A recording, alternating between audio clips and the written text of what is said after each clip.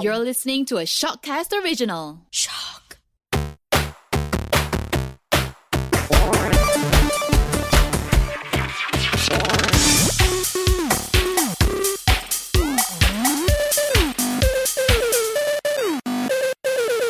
Hi everyone, welcome back to Technipod. Today we'll be talking about upgrading your life budget style. Lately I've been having carpal tunnel in my left wrist. So today we're going to talk about ways to really enhance your workspace at home, avoid getting carpal tunnel, improve your ergonomics, and we're going to start off with tables. Guys, how can we make the table more ergonomic in a budget-friendly way? I just recently brought a table from IKEA. It was like 70, 80 ringgit.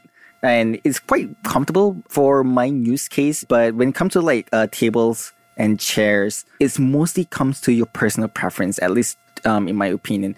But I think there's a couple tips of ways to much more optimal positions between the chair and the table. Yeah, so as a 6-foot+ gentleman living here in Malaysia where everything is kind of Asian sized, I highly recommend, if you're going to pick out a table and a chair, go to the physical location and have a good look and feel of the thing, because you're going to be stuck with this once you make a purchase for quite a long time. So you want this to be as comfortable as possible. Now, with that said, IKEA may be your best friend in this situation. I am using an IKEA Mom Desk, which I've got multiple years ago, and it's been the most comfortable thing so far. However, I do understand the need for people to have a little bit more real estate when it comes to getting a table. So over there, you kind of have to balance it out between the size of the table that you want and the amount of things that you're going to have on the table itself. If we take into context Aiden, for example, he is a Twitch streamer, and for the most part, he doesn't just have one laptop on his desk and that's it. He has multiple different accessories, a microphone, a mouse, a keyboard, and another laptop. And all of that is kind of going to factor into the size of the desk that you actually need. People take tables for granted way too much, in this time. Yeah, I personally have been working off of a coffee table and sitting on the floor. So I guess it's just a matter of time that my wrist would start hating me. And one of the maybe emergency steps you can take, put a box on your table and then you can make your table into a standing table. That's a really budget option when it comes to writing. That's not even budget, that's ghetto at this point. I actually, in university, I didn't have a bedside table and I did use 2 big boxes stacked on each other right beside my bed. So that box that your laptop came in? Yeah, put your laptop back on top of that box and then that becomes a standing desk for you. Okay, hold on. Cardboards. Are you talking about the cardboard box that you guys brought with the laptop itself or just random cardboard? I was using random one, the kind that you get from Shopee deliveries. They did not even look good. So yeah, okay, to tie into the whole table element that we're talking about, right? Pick a comfortable table, but at the end of the day, you're going to be sitting at that table. And what do you sit in? Cardboard. A chair. You sit in a chair. I don't think a cardboard could hold up your weight. Don't think cardboard's that comfortable. Okay, so when it comes to chairs, I'm currently using a kitchen chair. Right? Same. Dining room chair. Yeah, dining room Hate chair. What are the very most comfortable chair you guys would think of when it comes to sitting in the chair? So I think a lot of people instantly think about the chairs that you see from Secret Lab. Now, to the uninitiated, Secret Lab is a rather high-end brand of seating chairs that we will be talking about in a future episode. So here's a bit of foreshadowing for you. But let me just tell you that that's not the entire situation. So chairs primarily come in 2 different seating options, which is going to be the ergonomic shape that everybody is used to. Those are the kind that you see from Secret Lab, from other brands such as Herman Miller. And you have your standard office chair that you see all over the place. Hold on, there's grandpa lazy chair as well.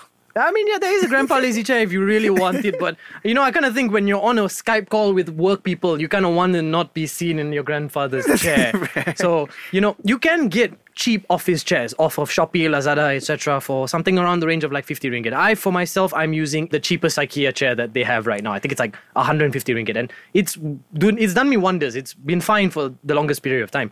However, if I was to choose to upgrade, for example, right? If I was in your situation where I'm currently using a dining chair, even though some people who game on a plastic chair, the kind where you sit at your mama shop. I've actually been tempted to get a garden plastic chair because those are just more comfortable than a stupid dining chair. And back onto your point. don't get a garden chair. So this is supposed to be consumer-friendly advice. We also do have the idea of just looking out there, finding a chair that is locally available for you, whether it be on Shopee, Lazada, or even a local seller that you have available right now, which is my highest recommendation. If you can interact with the product before purchasing it, that is always the best piece of advice I can give anybody out there. So what are some local brands that people can look for? Because I personally don't know any. So as a ex-Monashian, I'm very happy to share that my brother Sean Lim is Wow. now currently the CEO and head of a company known as Alterseat here in Malaysia. And Alterseat aims to bring really good budget chairs to the mass market because everybody's working from home. Nobody wants a bad back at the end of the day. Everybody just wants to be comfortable while they do their thing. Wait, how do you spell Alterseat? Alterseat. Okay. I've been so desperate for like some kind of comfort. I've actually looked at kneeling chairs. Ooh, now that's an interesting rabbit hole to fall down. Okay, so recently I've noticed that I've really been hunching over my desk. Terrible posture. And apparently kneeling chairs, your hip is kind of pivoted a little bit such that it makes you actively sit up. I've looked at a few on Shopee. However, they're all also rocking chairs. So I don't know if I'll be rocking back and forth trying to type on my lap. And that's the only reason why I haven't given into the impulse of buying them. I'm surprised. Until now, we've recorded quite a decent amount and neither of you have brought up the good old plastic stool. I mean, The who plastic uses it? it won't reach your table unless you're gonna work on a coffee table like me. Don't- Guys, don't do that. It's not good. Yeah, you'll end up like the Hunchback of Notre Dame. Really, don't do that. The only time that I use the plastic stool is as a makeshift ladder, and that's about it. Actually, you could get those plastic stools as like a footrest because that's also part of sitting in an ergonomic fashion. Yeah, Right. actually, funnily enough, they are at the exact perfect height to rest your feet on. Yeah, That's I'm about it. really Don't sit on short. those and then work. So my feet almost never really like rest on the ground fully. And so that would be perfect. For a person who is short, like, yeah, I guess it's like a really perfect apparatus to rest their feet compared to people who can actually reach their foot like normally on the floor. Okay. Wow, big flex. You can reach the floor. Okay. Okay, so we've tackled a bit when it comes to comfort, right? We've had some good recommendations in finding a desk, finding a chair, making yourself really comfortable in the environment you're in because you're going to be working from possibly 9 to 5 and maybe even further than that. And you want to do this on your own terms. You know, you don't want to have a bad back while arguing with somebody on a sales call, for example. And we're also going to kind of share a little bit about productivity. So productivity comes in multiple different ways and shapes and forms. But one of the key points that we are interested in bringing up for this episode is actually the use of a secondary display or a secondary monitor.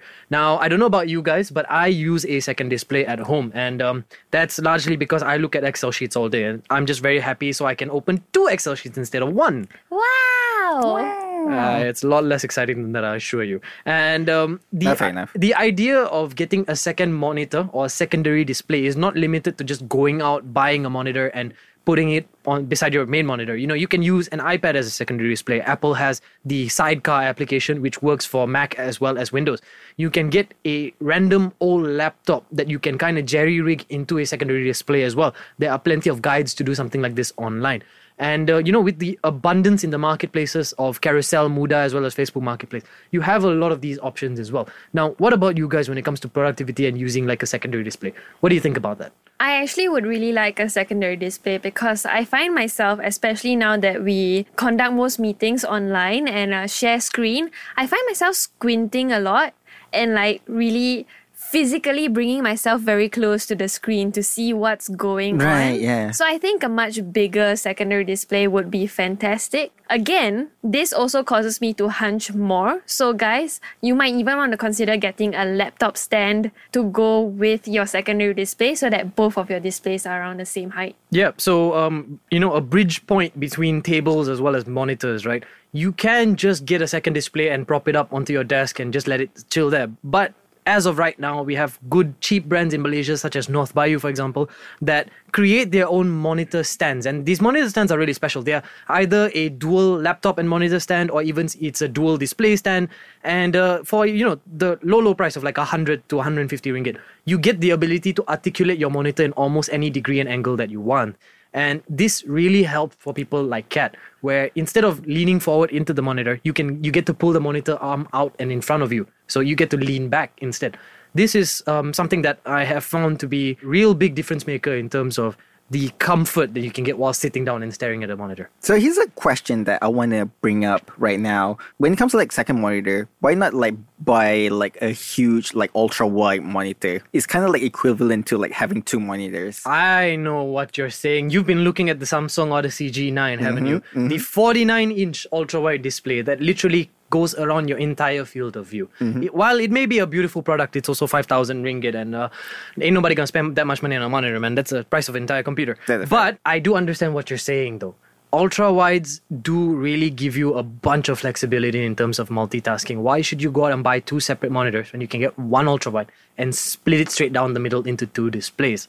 Now, ultra-wide technology has come really, really far since the early 2000s, where the first ultra-wide was launched by LG, was the LG G29U. And the beautiful thing about the latest generation of ultra-wides is the technology that's built in within them to split the screen to however much you want. You can have like a 90-10 screen ratio or even a 30-70 screen ratio. Whatever fits your needs is what you can do with an ultra-wide right now. And it's also one of my top recommendations if you do a lot of multitasking between multiple different applications. Like, hold on. Like, this is coming for a person who like play video games a lot, and sometimes I look at walkthrough. So you telling me that I can have like walkthrough on one monitor and playing video games at the same time and tell chat that I figured this puzzle out? Yeah, or you can have your meeting on your second monitor and you can be playing games at the same time. I'm not giving anybody any bad ideas here. I'm just saying, I mean, or you could work and have a movie playing on the side. Exactly. Netflix and Google Meets. Best combination ever. I mean, someone have to like roll the gacha for Genshin. Anyway, so other than productivity, I think one of the very frustrating moments for a lot of people is having their Wi-Fi signal drop. Have you guys like encountered this problem? My bedroom actually has no Wi-Fi. I can only use data in my room. And the thing is, I don't even live in a very big space, so I don't really get why it can't reach. But how can I fix it? So my best recommendation, and this is probably something that a bunch of people are going to disagree with, is if you have a router somewhere and if you need the internet connection to be in a computer or a desktop somewhere far away, go online, go get like a 30-foot long LAN cable and just route the thing all the way around your house and get it all the way to your computer. But it's going to be messy though. Let it be messy. Let it be messy. That is the best way to achieve an uninterrupted internet signal. But it period. won't even get your phone. Unfortunately, that doesn't help for your phone. This is strictly to laptops and desktops. This reminds me, in university, my dorm did not have Wi-Fi. Right. Yeah, I went to university recently. It's not 10, 20 years ago, but it didn't have Wi-Fi, and one of the solutions I found was actually a software on my laptop that converted my laptop into a modem. Oh yeah, you can turn your laptop into a mobile hotspot as well. Yeah, so maybe this 30-meter long wire would work. Personally, don't really like the idea. Anything else? Well, there are like two options aside from like 30-foot long cable. Instead of having that, you can opt yourself with a Ethernet power line adapter, where basically you can plug into any power lines and you basically like bridge within the same electrical circuit inside your house, so that you don't have to like mess out with your cables and stuff like that. Other than that, there is more of like wired solutions. What about the wireless? So this is where mesh technology comes in. ASUS done it, TP-Link also done it as well. So mesh technology is basically ensures that each of these dead zones inside your house is covered with your Wi-Fi. There are some pros and cons to it. Like, for example, your speed might be throttled a little bit, but to ensure that your video conference call is always connected without having to your signal more drop. importantly, so that you can watch your shows in your bed. But continue. I mean, you're not wrong. You're not wrong, but like it's very frustrating, especially like when people are having a video conference call and then all of a sudden like your signal drops and you couldn't hear what your client said anyway and your boss saying. So it's really one of the really good solutions. The installation might be easier or trickier depending on which brand that you look into. So definitely look into what kind of like brand you're getting into and look for a guide if you guys are stuck. And it's really, really easy. You can start with only like 1 or 2 match up to like 5 match depending on brands. But yeah, that's basically how you can increase your speed, both Wi-Fi and wired. So yeah, we've tackled the comfort we've tackled the productivity side of things as well. And now we're even going into like the improvement of the physical, technical hardware that's in your grasp, the things that you have to interact with on a daily basis, your internet connection, for example. One of the things that kind of goes really unmentioned is the physical device that you're using on a day-to-day basis. Now, a lot of people use laptops, and there are those people out there who are still running old desktops as well. Now, the best recommendation that I can give out to people that are currently running slightly older versions of laptops as well as desktops is maybe consider, if your laptop or desktop is using a hard drive, look into getting a solid state drive, or also known as an SSD. This is a leap in the future slightly, because solid state drives actually utilize quantum physics, and the idea behind this next level method of storing information in a solid state is what makes loading things significantly faster. So if you were to load up Windows on a hard drive versus an SSD, the SSD load speed would be at a fraction of the time, because there's nothing moving within an SSD. It's all already preloaded on there, and you're just loading it to your display at the end of the day. Now, versus a hard drive actually has to turn the disk inside. Let us not forget that HDD stands for hard disk drive. There's a physical disk inside the drive itself. Now, why is this recommendation so important? It's because if you're like me and you enjoy waking up 1 minute before your meeting, then you're going to want to have that speed on your side. You don't really want to be stuck at the loading screen of like the logging into Windows screen. Waiting for Spotify, Yeah. Discord, Steam, all loading like automatically. Yeah, you don't want to be stuck going through all of that while your boss is on the other line waiting to get on there. Okay, but what would you do with the old hard drive then? That's an interesting one to talk about as well. We actually have a very thriving computer market here in Malaysia. You can go on all of these marketplace-esque websites, Mudah, Carousel, Facebook Marketplace. There are even dedicated groups for this on WhatsApp. And I swear you could probably find somebody on Tinder that will buy some of your old PC hardware at this point. The idea is there are a lot of people that have this demand for old hardware. People who want old hard drives, turn them into servers. People who want old pieces of RAM, use them for refurbishment work for older laptops. And RAM was going to be my next point actually. In terms of upgrading RAM, like if you're running a laptop or even a slightly older desktop, if you have the option to upgrade your RAM, and if you see that your RAM's constantly being used up all the time, like at 80-90% of utilization, maybe consider looking into a slightly higher capacity stick. If you're currently rocking 4 gigs, maybe look at having 8 gigs, or vice versa. If you're looking at 8 gigs, maybe consider looking at 16 instead. Yeah, but make sure that you have to make sure that the RAM that you bought is compatible, like DDR3L or DDR4L as well. So having a matching RAM is really, really good. Me personally, when it comes to old hardware, the old drive, I usually use it as my external hard drive so that I can store any kinds of like files like offsite. Is one of the really good options. Another option that I can recommend, and this is a little bit advanced, but use it as a media storage server as well to, I don't know, you want to store all your movies or animes in one particular place. That would be great as well. It's a little bit advanced, but you can do it if you search a little bit of GitHub repository and stuff like that. You can easily get an old hard drive to even a USB connector, or even like an old enclosure to put your hard drive in so that it connects via USB. And you can then use that as like a mass form of storage for your laptop or your desktop. Now with storage, yeah. Yeah. And the idea here is, we want to give people multiple different things that they can look into to help them ease this burden of working from home. Okay, so very quickly, what are the 3 main hardware parts that you think are easy to upgrade and would give a significant boost to the performance of a PC or laptop? Like we before mentioned, that there'll be hard drive. Replace from your mechanical hard drive to SSD. RAM, definitely upgrade your RAMs. Another thing is that it's not really that super duper important, but mostly like cleaning, in honesty, like fans and thermal paste. Change your thermal paste. Your thermal paste is actually dry. Oh, as in like opening up your laptop or your PC and just cleaning out the dust. Yes. Yeah. Yes, because thermal is going to significantly hurts your performance, and once it hits like a certain degree, like your CPU is just like drops when it comes to like performance. So clean your CPU, buy some thermal paste, make sure that it's squeaky clean. Well, not literally squeaky, but you get what I mean. Make sure that there's no dust, there's no hairball or something like that inside your CPU fans. Yeah, as a man who has like 4 cats, I would imagine you run into quite a few hairballs in your PCs. Yeah. So yeah, like make sure that everything works fine. Maybe reformatting Windows, provided that you back up your files. And yeah, you should be good to go. I hope that all this information will help your carpal tunnel. Oh yeah, I really hope so.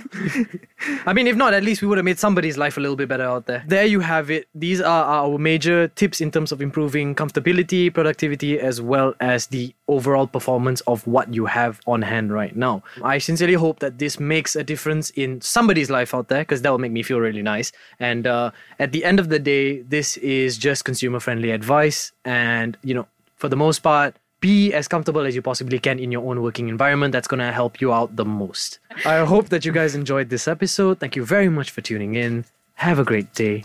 Bye-bye.